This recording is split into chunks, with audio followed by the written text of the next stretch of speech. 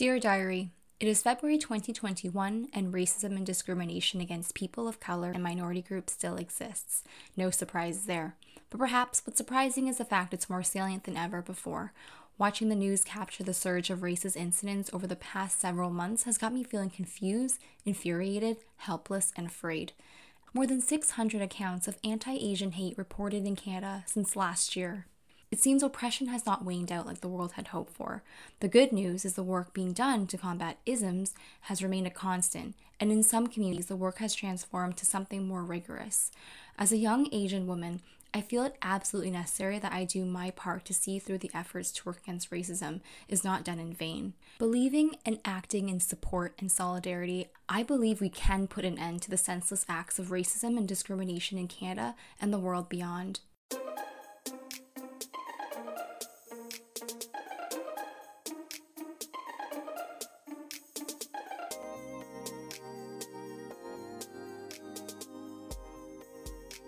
Hi, everybody. Welcome back to Diary of an Asian Millennial podcast.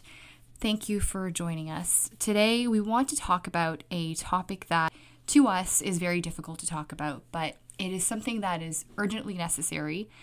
It is especially pertinent because it affects all of us in some way or another. So, like many people around the world, we have been watching the news and seeing some disturbing, shocking, and rather outrageous news of senseless hate crimes towards elder Asian people. Just to refresh everybody's memory, for those who are familiar and for those who are not so familiar, perhaps these headlines can facilitate a visual of the kind of violence we are referring to and will be talking about in the body of this episode. An 89-year-old Asian woman was slapped across the face and set on fire by two youths in what police say is a random act but clear racist motive. Another Asian woman was sexually assaulted and brutally murdered by a group of teenagers. This past week, a 64-year-old grandmother was robbed of $1,000 in broad daylight. Also just last week, an Asian man was beaten and robbed of about 15 grand.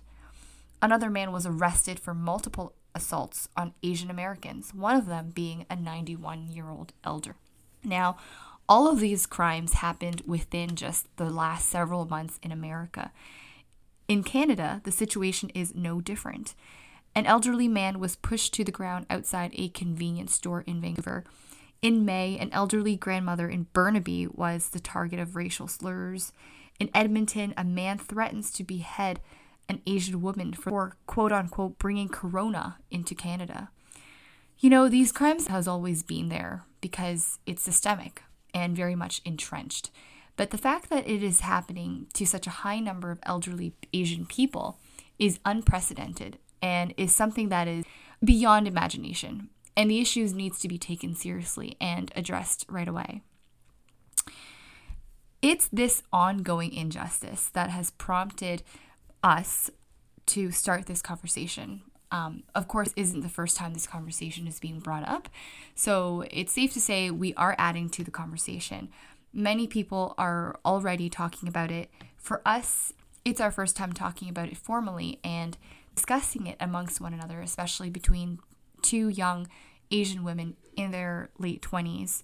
So the reason why we delayed our entry's publication date was to spend time to process everything that has happened, to gather our thoughts so that we can properly articulate and express our feelings surrounding this matter.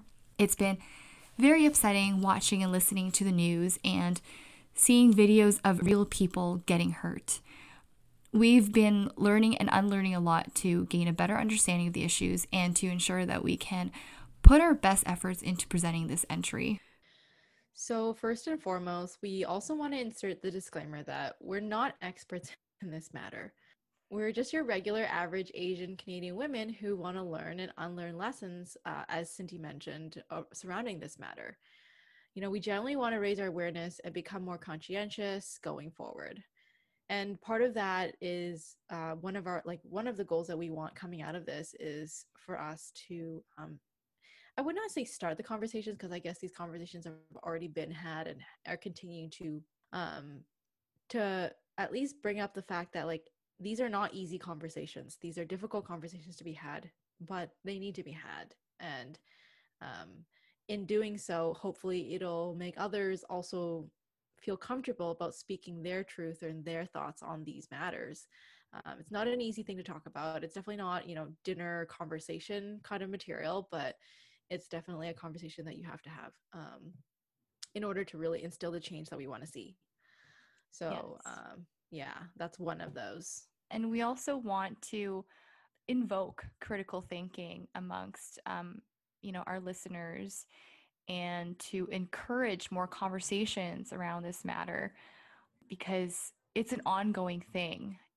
And as long as we talk about it, and the more we raise our voices, the more, to increase like the not only awareness, but to like really like put your foot down and be like, this is what you stand for, right? And when more people are able to do that, then we can actually provoke and invoke the change that you want to see. yeah. And part of the reason why we say this is a difficult topic for us to get into is because, one, we have Asian grandparents, and are constantly in the presence of elderly Asian folks. So, like our parents or aunts or uncles, extended relatives. And to even fathom that one of them is being accosted and then assaulted is just unbearable. Like, what is so awful about these attacks on Asian elders is how this generation, like the Asian elders, that generation, tends to minimize their pain and their opinions, and like in order to unburden us or just like anybody in their bubble. Like they just mind their own business, right? While trying to survive. So targeting them just seems like the most cruel thing. It's awful. It's just really awful. And we have really never in our own lives as second generation Asians witnessed, let alone heard of, this kind of frequency of violence against Asian people. I mean, not to sound like we feel entitled or privileged, but like this stuff isn't supposed to happen to people like us. It's 2021, right? Like racism of this magnitude isn't supposed to happen to those Asian elders, like of all people. Yeah, it shouldn't happen. And as the saying goes, right? Like, yeah, sure, anything can happen in life. But yeah, so when you think about it, there really isn't any real excuse to not talk about these issues. But yet we feel inadequately prepared to discuss it. But now that we've done some reflecting, we want to hold a conversation kind of to unpack all of this. Why is this important? What does this mean for the Asian community, for surrounding communities as well? Issues around accountability. What can we do as Asian women and people to help put an end to this outrageous blasphemy? The little ways and the big ways in which we can help, and why solidarity with the BIPOC, BIPOC communities is crucial. Yeah. And for those who are not familiar with BIPOC, it's Black, Indigenous, Persons of Color. Okay, so let's talk first about one of the significance of what is happening. Obviously, racism is still very much prevalent in both the American and Canadian context. And we want to take a closer look at the Canadian context. There is an article by the Globe and Mail published in September of 2020. It reported that more than 600 incidents of hate targeting Asians within Canada since the pandemic began. And 1 in 3 of those attacks have been assaults. In fact, Canada has a higher number of anti-Asian racism reports per capita than the United States. Women continue to be disproportionately impacted, making up 60% of all reported incidents. Verbal harassment, including name-calling, racial slurs, threats, swearing, is the most common type of discrimination, and it's included in 65% of all reports. So not only has racism always been there, it has now escalated. This means we are not just fighting against an historical anti-Asian racism, but also racism stemming from the ways COVID-19 has been racialized. And this brings me to the second significance it shows how much we still need to work together with other communities to work against racism. And I think for many people, this may seem like a far-fetched thing and a rather difficult task to work together. But I think if we look to history, we can really see that there has been solidarity. And I do apologize for using examples from an American context, but they are extreme enough so that we can see the point that I'm trying to make. So in the 1900s, the Black community in the US opposed the Philippine American War. Many Black leaders, and even in the media, they supported Filipino independence. Black soldiers saw that the racism faced by Filipinos were similar to the treatment of Black people in the US. And so many of them actually ended up defecting or, joining the opposition and fighting against the US in that respect. The Vietnam War is another great example. Black Americans strongly opposed the Vietnam War and against the murdering of Asian people overseas. So this is not to say that Asian Americans have experienced the same oppression as Black Americans throughout US history, but it is to say that racial oppression manifests itself in different but yet very similar ways. So, the struggles that we all have is intertwined, right, in a lot of ways. Dr. Kiona of the Asian Black Solidarity Movements for Liberation, she says that the struggles may not be the same, but it operates under the same system of oppression. And change is rooted in global solidarity, and all of our collective liberation is tied to each other. So that's a very powerful statement. What do you think that means, like in your way of interpreting it? I think that we have to work together. This is the underlying message. Like there's no if or what ifs. Like we just have to work together. There's really no other way. Yeah, I can see that. And how when she says like changes is rooted in global solidarity and that our collective liberation is tied to each other. So like even though, one particular group or community like the Black community or the Latinx community is being oppressed, or even the Asian community is being oppressed, it just means that everyone on earth is also in that same boat. Even if they don't feel like they are, they really are. I agree. Kind of like COVID, right? Like you can't really get rid of COVID-19 until like you can't just say like, in North America, once we get all our vaccines and everyone's good and like safe. Though if we don't support like developing countries in Africa or in Asia, if we can't give those, help with those countries and their vaccines, then, COVID will still be around and we're also going to be able to, be like not immune to it. So yeah. Yeah, I agree. So yeah, we are all intertwined and connected in more ways than we were taught in the classroom. Looking at history, it clearly shows that we have the capability to work together and we can continue looking to history for guidance. But I'm going to stop talking about history and just looking to the present. We can see changes taking place. I don't know if you've heard, Cindy, but there was a unity rally in Oakland, February 13th. No, I didn't hear. And it was just Black and Asian communities coming together to rally and to show that there is concrete solidarity in these two communities. And that was something that was really powerful. And I'm glad that the news outlets covered this story.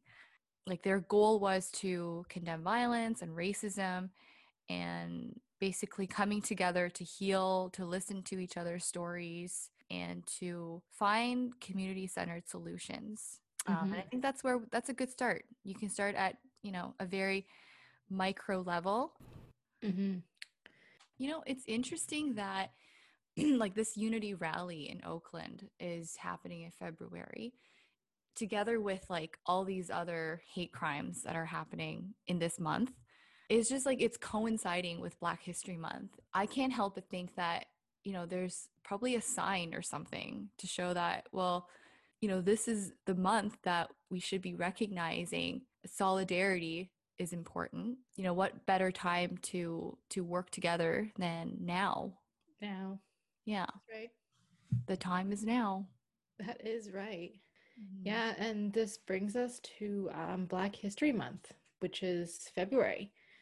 And for those who, like I didn't know much about it until we had to do some more digging for this particular entry, but that Black History Month is about honoring the vast contributions that Black people have made in Canada and are continuing to make throughout all of the different industries and areas of society. It's also about the month, it's about celebrating resilience and innovation and the determination to work towards a more inclusive and diverse Canada where everyone has the opportunity to thrive. And each year, which I didn't know before, but until now, there are different themes for Black History Month. So this year's theme is called The Future is Now, to acknowledge and celebrate the revolutionary work that Black Canadian communities, youths, essential healthcare workers, and many other people are doing right now to build a better future for all. And this month we're trying to remind ourselves that we stand on the shoulder of giants and that we have to continue our efforts in solidarity with Black Canadians to combat systemic anti-Black and BIPOC racism. So, rallies is one form of activism and protesting is another. I have to admit, though, I have never gone to a protest or a rally supporting causes, and I'm not proud of it. Um, I've always imagined myself going. Anytime I hear about it, I get an announcement or something, seeing friends go and show it on social media. And I used to think that, well, why, I should be joining, I should be going. Like I've done different things, but just not protesting or rallying. But, there are reasons why I don't go. And, I can get into that in a second, but what about you, Cindy? Like, have you attended any protests or rallies? I have not, although I'm very cognizant of them when they appear. You see posts on social media and on the news as well when they film the entire, the people at the protests. But I have not, and honestly, I've never felt compelled to go, although I, respect their people's choices to want to go and be present at these protests to fight for causes they believe in. Yeah. But personally, I've not been. And I guess, we'll just maybe like this is part of the journey of getting to know and find different ways to support besides protesting Mm-hmm. and in other ways. I mean, obviously not even like pre-pandemic when, protesting was a little bit quote unquote safer. But Yeah, now, that's actually another reason why I chose not to go. It was because of the pandemic. The government was encouraged everybody to stay home, and I just felt like, well, yeah, it's just like not as the safety is definitely a concern when there's, a pandemic going on. But even besides that, I was just never one for large crowds. Yeah, I mean, each to their own. I'm not gonna hmm, like either. I know I've heard of, people like being vilified for not attending protests because, if you don't attend a protest, then you're not supporting the cause, or if you don't, do XYZ, then therefore you're not supporting the cause. But it's not as black and white as people make it out to be. And a lot of people are just still on this journey, including myself, of just getting to understand the entire scope of the discrimination that's going on. yeah. Like you have an idea, but you don't really know exactly. There's definitely more to it. There's so many layers to it. And I think that just understanding some layers is progress. And if you just choose to continue learning about it, educating yourself about it, like that's a step towards something because then it affects like your daily decisions. It's true. And, speaking of which, how can we show support for one another? Well, I actually found an article online. It's by bustle.com, and It's titled 21 Ways to Support Black Lives Matter If You Can't Protest.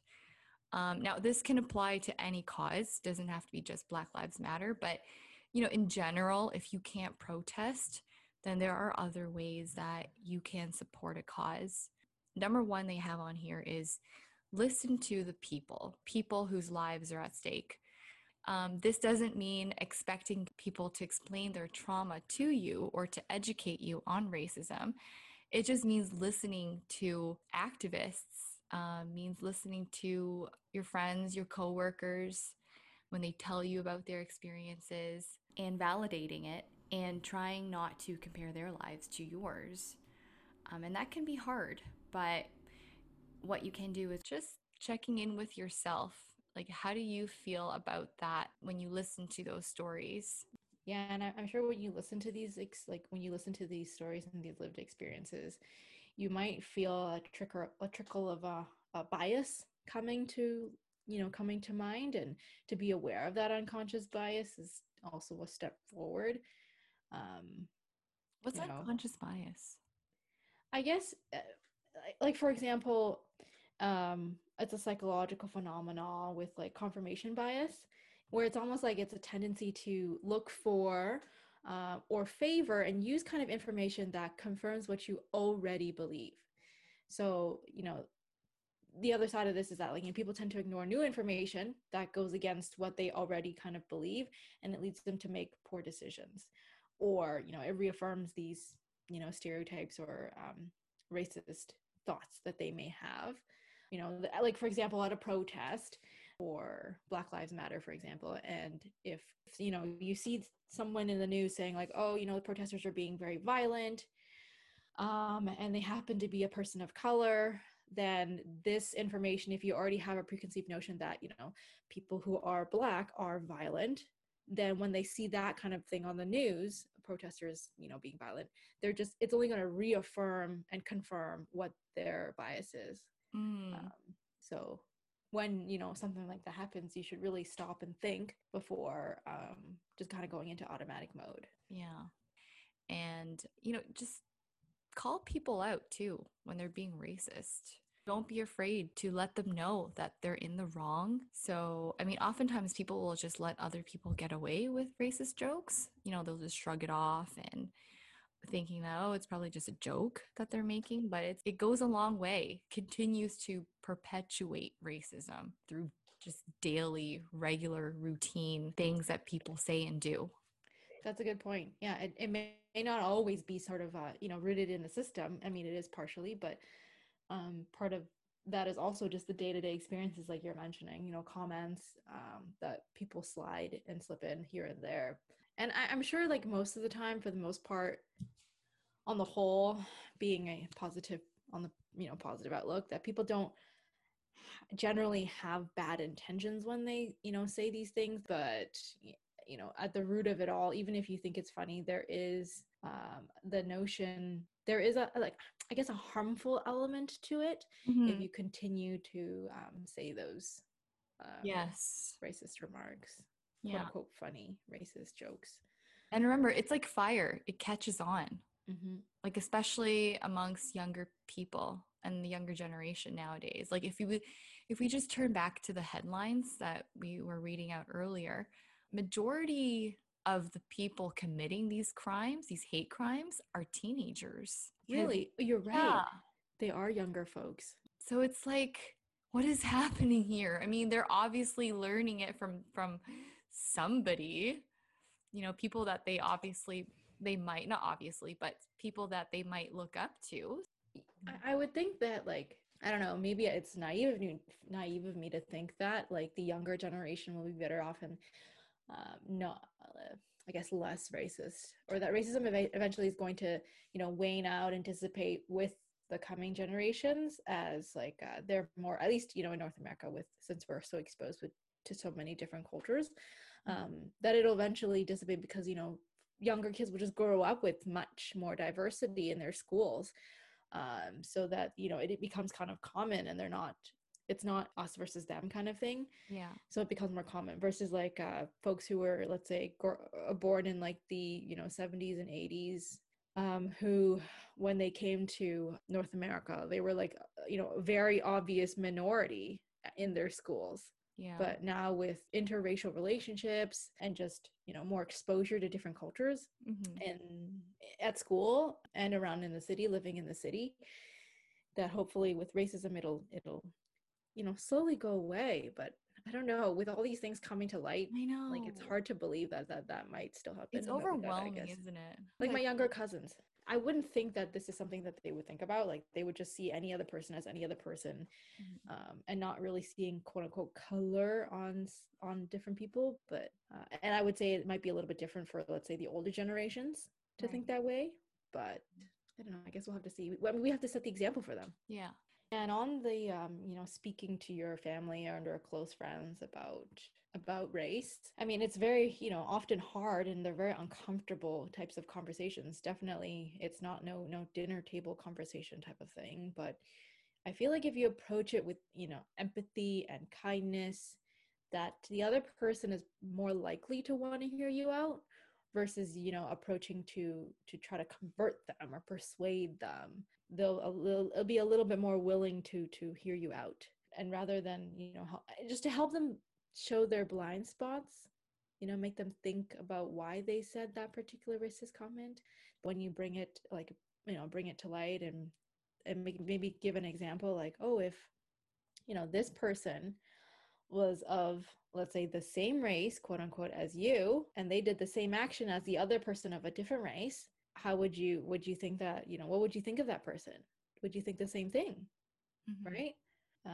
Probably not.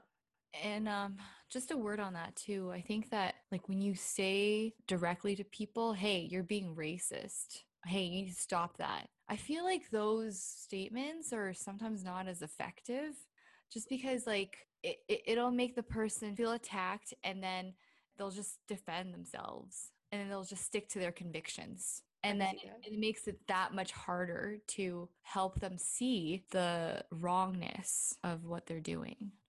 So yeah, just be careful, I guess, with how you approach it. Just approach it with empathy. Yeah, that's right. That's right. Because most people, I'm sure, are not with the intention of trying with malice or anything like that. They just really are unaware. And if you can help them bring that to light, then it's already one step forward. Yes. Yeah. Yeah, that brings us to a third way to support is to share links and resources. You can just simply show your family members or your friends, just maybe a video showing somebody attacking another person from those CCTV cams. Yeah. You can show your family members and friends those types of videos. Obviously from reliable sources, but yes. Yeah, they're definitely triggering content, to show rather than to tell. Mm-hmm. Yeah. That's very true. And on top of sharing these types of resources is, supporting Black artists, writers, musicians, performers, businesses, owners, entrepreneurs, as well in there. And it doesn't necessarily have to be, monetary if you're not in the position to be able to donate. But even as simple as like, simply as educating yourself or being aware of following a particular account on social media and keeping up with the credible accounts, of course. And when you do share these posts or people, it's suggested that you don't make it about yourself, make it about amplifying Black voices. So what that means is that you just have to be mindful of what you're posting. Like, you don't have to show violent content. You don't have to post graphic things and making comments or remarks about it, showing your reactions to it. But you can just simply post something and write about how people can get involved. So, like, can they donate? Is there a link to donate? Are there petitions that they can sign? Showing statistics is also a very good idea, and showing reports. And joining in on hashtags is really good too. Right now, there's a hashtag going around, Stop Asian Racism. I think that's what it is. Stop Asian Hate. Stop Asian hate. Yes, that's right. Stop Asian hate. So that's a really good hashtag that you can start using if if you decide to share resources via your social media feeds. A friend of mine, his sister, created a company, a health and beauty company, called Coiled. It's an app, actually, a coiled hair app for Black women who have a very special need, like particular needs to take care of their hair. So this app is supposed to help with finding the research and the right types of products for Black women's hair. And even though I'm not a Black woman and I don't have the hair like of a Black woman, Yeah. I followed it anyways and shared it with, my friends Oh, that's great, so Cindy. that, exactly, maybe they might find it interesting or helpful, or they might know someone else that might find it helpful or interesting. Yeah. So I thought it was a really neat concept just in general, right? Like Mhm. it's definitely filling a demand and a gap and the need there. Yeah, Yeah. so doing small things like that is helpful as well. So I guess like what it really boils down to is, I mean, you can do all of these things, right? All of these, you can donate, you can volunteer, contact your MPs, you can support businesses, Protest. protest, rally. You can do all of that. But I think that what it really comes down to is how you treat people from all communities across the spectrum. Yeah, just be kind when something bad happens to you. Try not to reach for that easy assumption, right? Try to really take a pause and think, literally a split second to think, wait, no, it's not because they're from this particular culture or ethnicity. Maybe they were just having a bad day. Yeah. And then once you stop yourself from thinking like that, like I'm not perfect either, right? I also like find myself jumping to these conclusions and these thoughts, and I have to really like, reel myself back and be like, wait, like I can't, no. Hmm. Maybe it's just because they honestly just, we're having a bad day. So Yeah, exactly. I think that it's easy to blame it on a person's culture and ethnicity. But you know what else is easy to do? To just avoid making these assumptions. Like, honestly, if you think about it, you're stressing yourself out even more by thinking about it and putting it into words, keeping it in your mind. But I know that's just the fairy tale version of it. I can see some people rolling their eyes at me. Well, the reason why there's racism and discrimination and oppression is because people in power want to protect the status quo. There's that struggle for power. Going back to what we said earlier, there's just so many layers, and we've only touched the tip of the iceberg. There are fundamentals, but there are also complex layers. But that's a whole other topic, and I don't think that that should dissuade us from continuing to doing things on an individual level and also as a collective to work towards a greater goal. yes, at the end of the day, when you see someone cross the line, and they're doing something wrong, whether that's shouting or harassing or assaulting another human being, regardless of where they're from, speak up and do something about it there and then, because that's what it matters the most. You have to be an example for others around you, and especially for the next generation and generations to come. Yes. So if you see an elderly person getting pushed down, help them up, call Mhm. 911, report it. Don't be another bystander. Yeah, that's right. And Mhm. if you don't feel safe, like definitely will be other people around you that will come to help. Yes. All it takes is one person to start that, and then others will come towards and help as well. Yeah. Your vibe will attract your tribe. Oh, I've never heard of that before. I like that. I mean, it's been used in like other light-hearted contexts, but I think that, it's applicable here too if you think about it. Yes. So yeah, these are like the things that you can do in your just your daily interactions with people to mitigate discrimination. Even if you are just playing a small role, you are being a catalyst in this fight, and every bit counts. So it's important to take up these responsibilities. Like, you may not know it, but you are being an impact in somebody else's lives. Those who are watching you being that catalyst. But the government has to do something about it as well. We're not just saying that as people, we have the responsibility to bear all of it. But, there has to be policies in place to tackle the issues. And there actually has been people calling on the federal government to include an anti-racism strategy post-pandemic because, COVID-19 is being racialized and there needs to be something that has to be in place to fight it. The justice system needs to recognize that hatred is something that is festering in our communities and that they need to confront these hate crimes. And by that, I mean hate crimes should be aggressively investigated by the police anytime that it comes up, regardless of what the community is being targeted for and what kind of crimes that are taking place. The police needs to work harder and to bring justice to the victims. On that note, it's I don't know. Sometimes I'm in this regard, I'm a little bit more pessimistic because who knows how long that's going to take until the right policies are implemented. And I'm sure there's some already out there, but continuing that work, it's going to take time in the government, especially when, the government consists of a lot of white folks.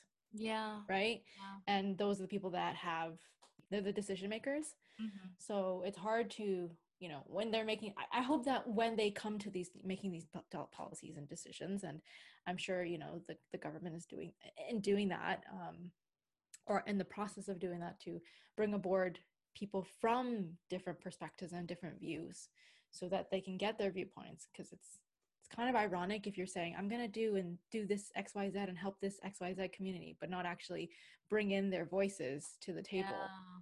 And actually have their perspective laid out so that you can really cover everything. Mm-hmm. That's something that the government should look into as well. Diversifying voices in politics. Mm-hmm. I think this is where it just comes into where representation matters. Yeah, representation is very important. Part of the reason why for me wanting to get involved in starting a podcast is listening to the ABG women listen to their podcasts, and it made me feel like, oh, you know what? They're great. They're great at what they do, and they're kind of I'm kind of like them, so I feel like I can also maybe do something like this. Mm-hmm. I'm not sure about the scale of it quite yet, but yeah, they definitely inspired me to be like, hey, another Asian woman on this planet who can do this. So otherwise, I'm pretty sure if I didn't come across their podcast, then I would have not even thought about even making a podcast with you ladies. I agree. Yeah, I was pretty much inspired by your podcast as well. And I'm glad that we can add a Canadian voice into the pool of other Canadian voices. Although there isn't a lot right now, especially coming from Canadian Asian women. So maybe this will lend an additional perspective into issues surrounding racism and discrimination. Okay, so that is pretty much the end of our discussion on this topic. And I have to say, Cindy, I feel like we've tried our best to tackle the issues and to talk about it. And I know we didn't get so deep into each of these points, but we tried our best. And to be honest with you, at the beginning, I did feel anxious about talking about it. It seemed very daunting, but I'm glad we did it. I'm glad we decided to have this conversation together as Asian Canadian women. In support and solidarity with the Black community and, as well as the Indigenous and people of color. Yes. Which I count myself as a person of color. Me too. I don't know what the exact definition is, but to me, if you're just not visibly quote unquote white, then you're a person of color. You're in a minority. So, all right. I think it's time to wrap things up. If you did get through this whole episode, thank you so much for listening. We really appreciate your support and hearing us out, listening to our perspectives on these issues. We hope that you can start making changes in your life on how to support different causes and show solidarity in your own way. Be an ally, yes. And Great. yeah, I don't want to start to sound too preachy. Yeah, I know. I don't think you're gonna sound preachy at all. Like you're just, like saying it, telling it like it is, that kind of thing. So, yeah. And like it's not an easy conversation, so I'm glad that we had it. Yeah, someone's able to get through this whole episode and thinking that, hey, you know what? Like my friend, when they do this or they say this, I don't know if they realize that there's the meaning behind it, So Yeah, I'm glad we had this, Cindy. Like, of all people, I'm really happy that I'm having this conversation with you because not a lot of our listeners know, but Cindy and I are like on the same wavelength. crazy same on the wavelength, but Insane wavelength. And it's funny because Linda, our other co-host, she sees all of this. It's so true because sometimes I remember like she would be like, "Oh my God, Cindy, my sister Cindy," which she would tell me like she does the same thing or she says the same thing or she has the same thing, and I was like, "What? No way!" Yeah. Anyways, see, that was not planned. Well, on that note, that's it for this episode. We hope you enjoyed it or took something away. It's time to lock up the diary. Until the next entry, XOXO Damn Podcast.